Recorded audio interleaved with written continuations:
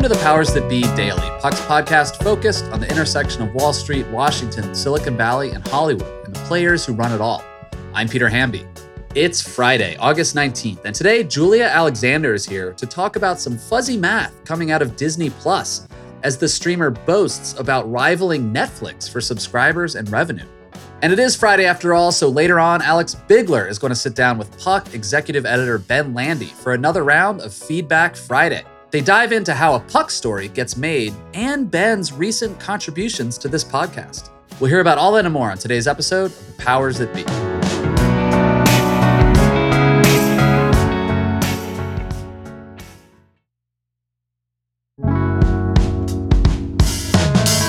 Happy Friday, everybody. I hope everyone out there is preparing to celebrate my birthday on Sunday. Thanks for joining us here. I'm joined today by Julia Alexander, my new full-time colleague at Puck. How are you doing, Julia? Thanks for coming on the pod. Good. How are you doing? Thank you so much for having me.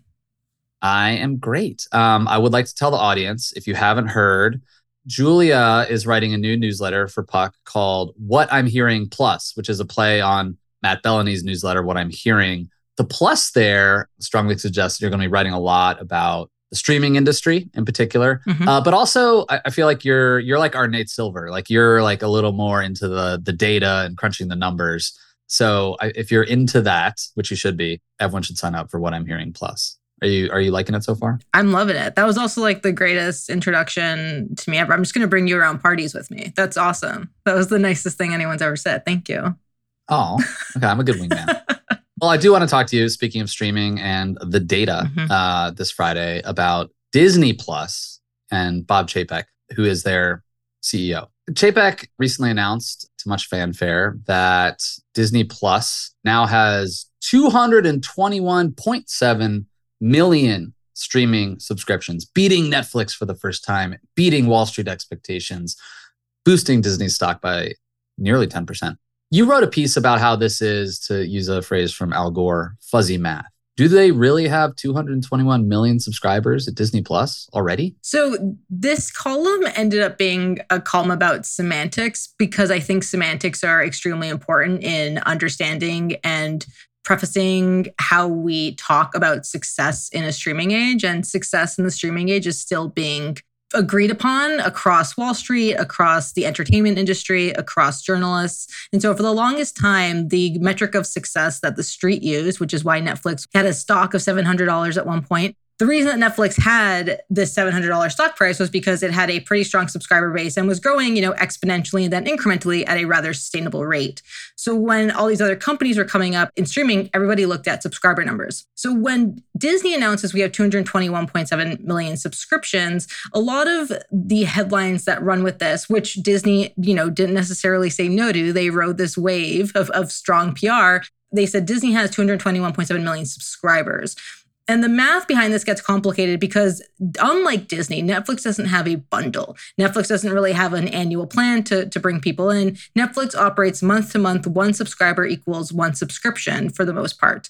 If we look at Disney, the big, glaring asterisk when we talk about them and their subscription count and their subscriber count is that Disney often double or triple counts a subscriber. They pad their subscribers because of the bundle. So let's think of it in layman's terms. If you sign up for Netflix, you are one subscriber, and that is one subscription. If you sign up for the Disney bundle, you are technically counted as 3 subscribers because you have activated 3 different subscriptions.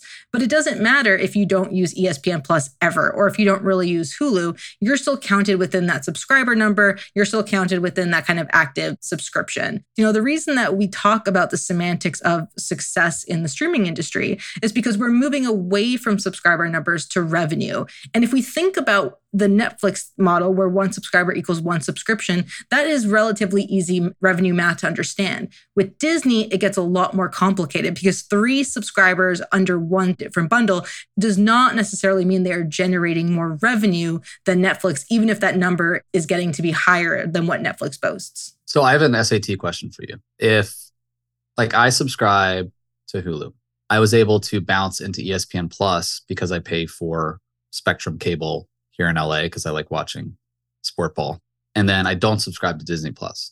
So is Disney Plus counting me as a sub based on my use of two of those three platforms. Yeah. And I think what we really have to call out here is that there are multiple ways to subscribe to multiple Disney products. If we think about this in terms of retail almost, there are multiple SKUs that Disney has for across the streaming. So if you're someone who signs up for Hulu and ESPN Plus individually on those two different ways, Disney's going to count you as a subscriber individually to Hulu and then to ESPN Plus through your carrier or whoever it might be that you're coming in from. The issue that really becomes prevalent with Disney is we know that Disney is selling the bundle above all else. That is what they're pushing. I've heard from people who work internally that the number one thing that Disney is focused on within streaming is that bundle. And why is that? Because if we look at the success of streaming, it comes down to two things: subscribers, because that equates to revenue, and churn, because churn also equates to revenue.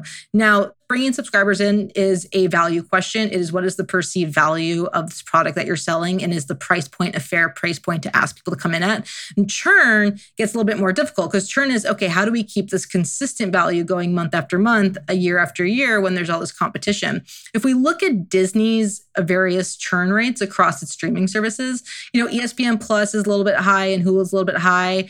Disney Plus sits about 5.6% according to Antenna, which is a research firm. And that's, about industry average. But if we look at the bundle as a whole, the churn rate is the lowest in the industry. It's 2.2%. So not only is Disney bringing people in and kind of, boosting those subscription numbers, but it's also saying, well, we're retaining these customers. We're able to really pull in revenue from them.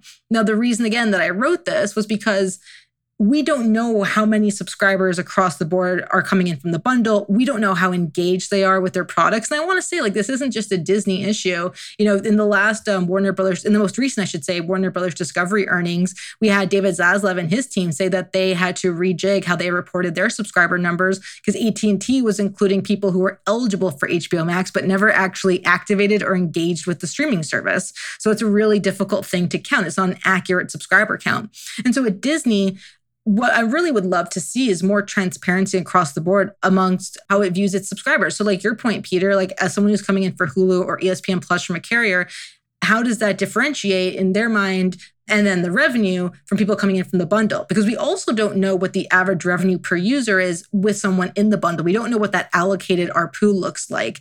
And so there's all these questions that come up about the very basic math behind success in streaming at the Walt Disney Corporation. There's all these asterisks that we have with the way that Disney reports that we don't necessarily have with some other companies like a Netflix. Yeah, it's interesting. I mean, I'm thinking about tech companies and back in 2015, 2016, Facebook and Snap and YouTube and everyone had a different metric for what an ad view was. Facebook's was absurd. It was if you watch 1 second of an ad, it counted as a view. And then they would turn around and say to Coca-Cola, your ad got a bajillion views as a pre-roll or something. And it's every other platform had a different metric to report. And it was up to Wall Street to interpret what was good and what was bad. And a bunch of people on Wall Street are fucking morons anyway. So it was I don't know. It was just whoever could sell their narrative the best was winning. And I think that, that's the game of earnings in general, right? That is, every company does this. They figure out the best way to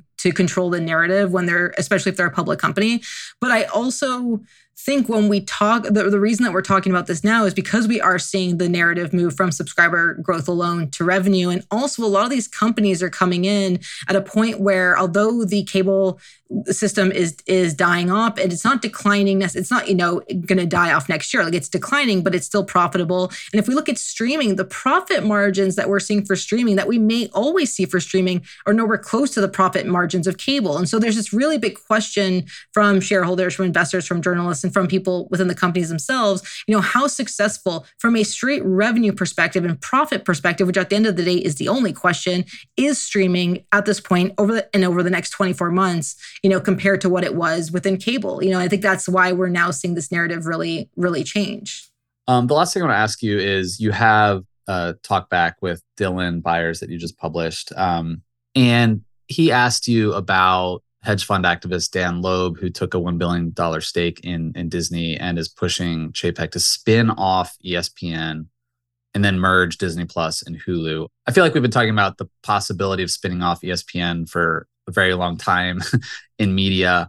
Is that realistic? One, would they be spun out of Disney? And two, would ESPN be a standalone company? I feel like unlike CNN Plus, ESPN is something that a lot of people would definitely pay for as a standalone, or would it be acquired by a larger company or streamer? I think I said to Dylan in our conversation, this is my favorite question, right? It's what does Disney do with ESPN? And if they were to spin it off, it would be its own independent company, but with strong ties to Disney. This would not be Disney spinning off a company so it could be acquired by a competitor. And I think if we look at what ESPN is for Disney and what ESPN will be for Disney, it doesn't make a lot of sense to do this. I mean, ESPN right now is part of the reason that, alongside parks, is part of the reason that Disney can continue to invest pretty heavily in streaming at a loss. Their last quarter saw an operating income loss of $1.1 billion. That was an extra $300 million in losses compared to the quarter before it, if I remember correctly. And so you're looking at this really, really big spend that's happening because they have to really succeed in DTC and direct to consumer. But they don't have to worry about taking on this massive amount of debt because they have ESPN, because they have parks. They have this very successful businesses that generate strong cash flow. But we also know that, again, the cable bundle and cable in general is declining. And we're going to hit that point eventually where it shifts and suddenly streaming is the predominant way that people are viewing all of their things. It's not just cable in these 75 million homes in the United States alone. But we also have Bob Chapek saying on the last earnings call that they have a plan to offer a standalone ESPN eventually. I think I told Dylan my bet would be 2.5 to 3 years is when they launch that. Someone pays $25 or $30 for ESPN and they go there. There's this belief amongst a lot of investors that because ESPN would be successful now, ESPN alone as a standalone company would be successful in 3 to 4 years. But if we think about how the sports rights and sports media landscape has changed, even over the last half decade, it's really hard to say who has the advantage in the next 18 to 24 months. Amazon is now a major player in baseball and football. Apple definitely wants to get into more football. They're a player in baseball. You have the leagues like NBA with NBA League Pass going into their own DTC route because they want to control more customer data so they can sell merch or they can bring people into live games. You've got the RSNs, the regional sports networks, who are doing their own DTC thing. The sports media landscape is inherently fascinating because it's changing at such a rapid pace. ESPN is still a big part of that, and I imagine ESPN will continue to be a big part of that. But you also have Bob Chapek and co. now going up against companies like Amazon and Apple that are willing to spend 3 times over because they can do it because they're going to sell iPhones and dog food. So they don't have to worry about finding the money for it. So I think, could ESPN be sold off? It's certainly a possibility in the sense that everything happening right now is a possibility. Will it? I sincerely doubt it. Yeah, that's a really good point you made. Like the rights issues could not be great for ESPN down the road. Right now, it's great for big games, I guess, but you could also turn it on in a few years and just get like MAC football game between like Central Michigan and Akron or something, Exactly. I would encourage all of you to sign up for Julia's newsletter, What I'm Hearing Plus. If you enjoyed this conversation, you will definitely enjoy that. And subscribe to Puck, because here at Puck, subscribers and revenue are the same thing, aren't they, Julia? They are. Yeah. All right. Thank you so much. Thank you, guys. All right. When we come back, it's Feedback Friday with Alex Bigler and Ben Landy.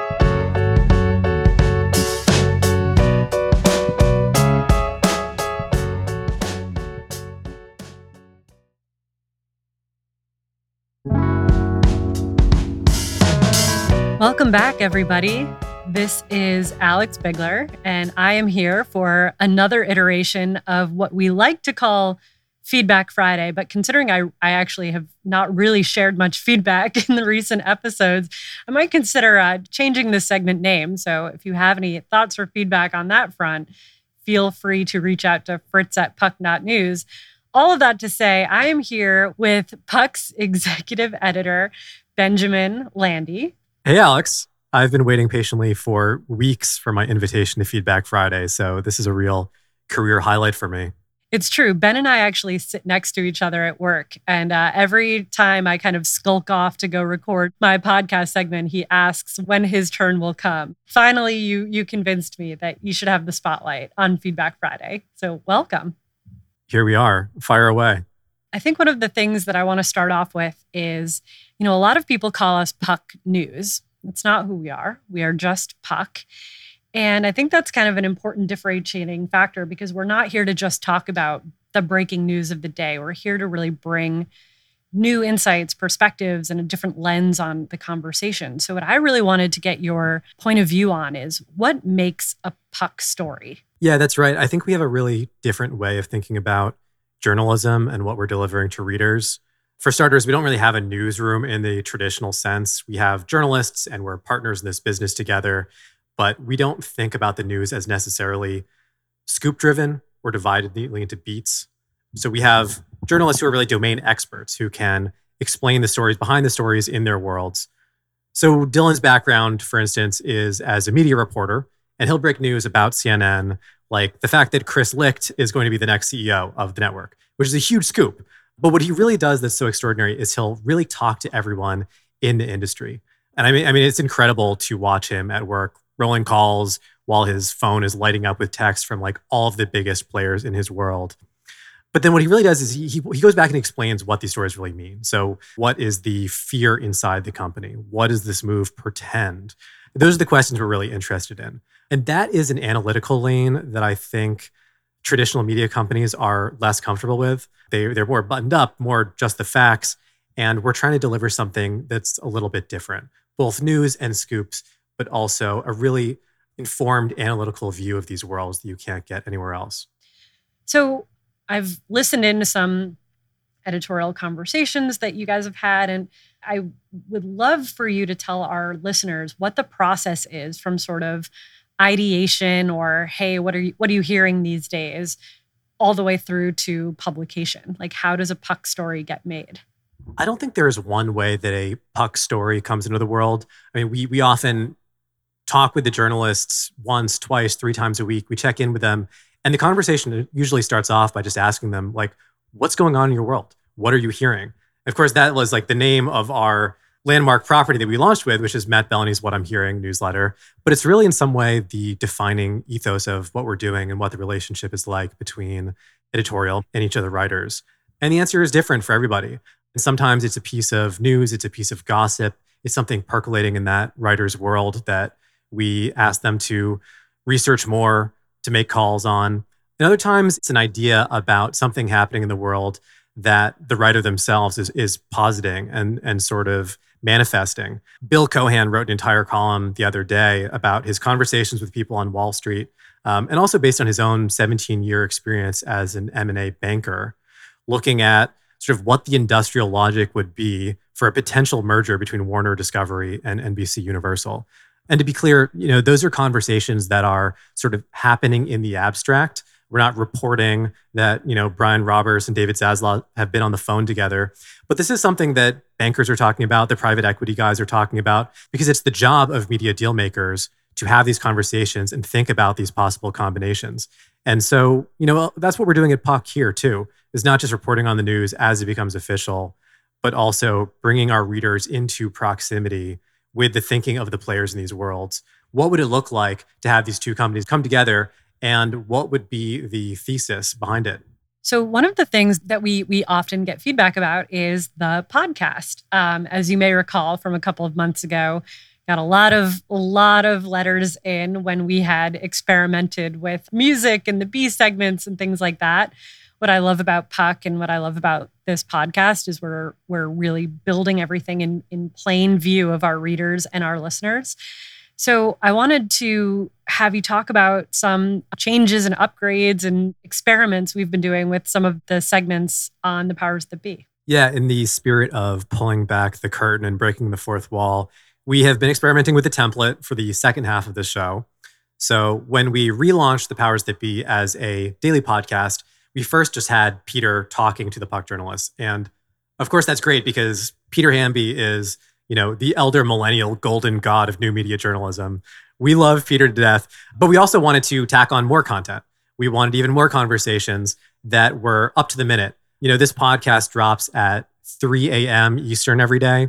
And sometimes we want to have an additional conversation about something that's late breaking that we can add on. So we introduced these B blocks, and we often just had the journalists talking themselves, recording a segment, and we would add that on to the conversation that Peter had earlier that day. And now we're trying something a little bit new. I have been tapped to do my sort of best Peter Hamby impression. We've taken those B blocks, and now there's a little bit of back and forth where I am talking to those journalists. And we'd love your feedback. I don't know. Alex, tell me, am I doing a good job? Are you going to keep me on? Listen, no one is a direct one-for-one replacement for Peter Hamby. Let's be clear about that. That being said, when I put on my consumer listener hat, I've really been enjoying your segments. But I know that our listeners have strong opinions. So if you have a strong opinion about how we have structured the second half of our podcast, please don't hesitate to reach out to fritz@puck.news.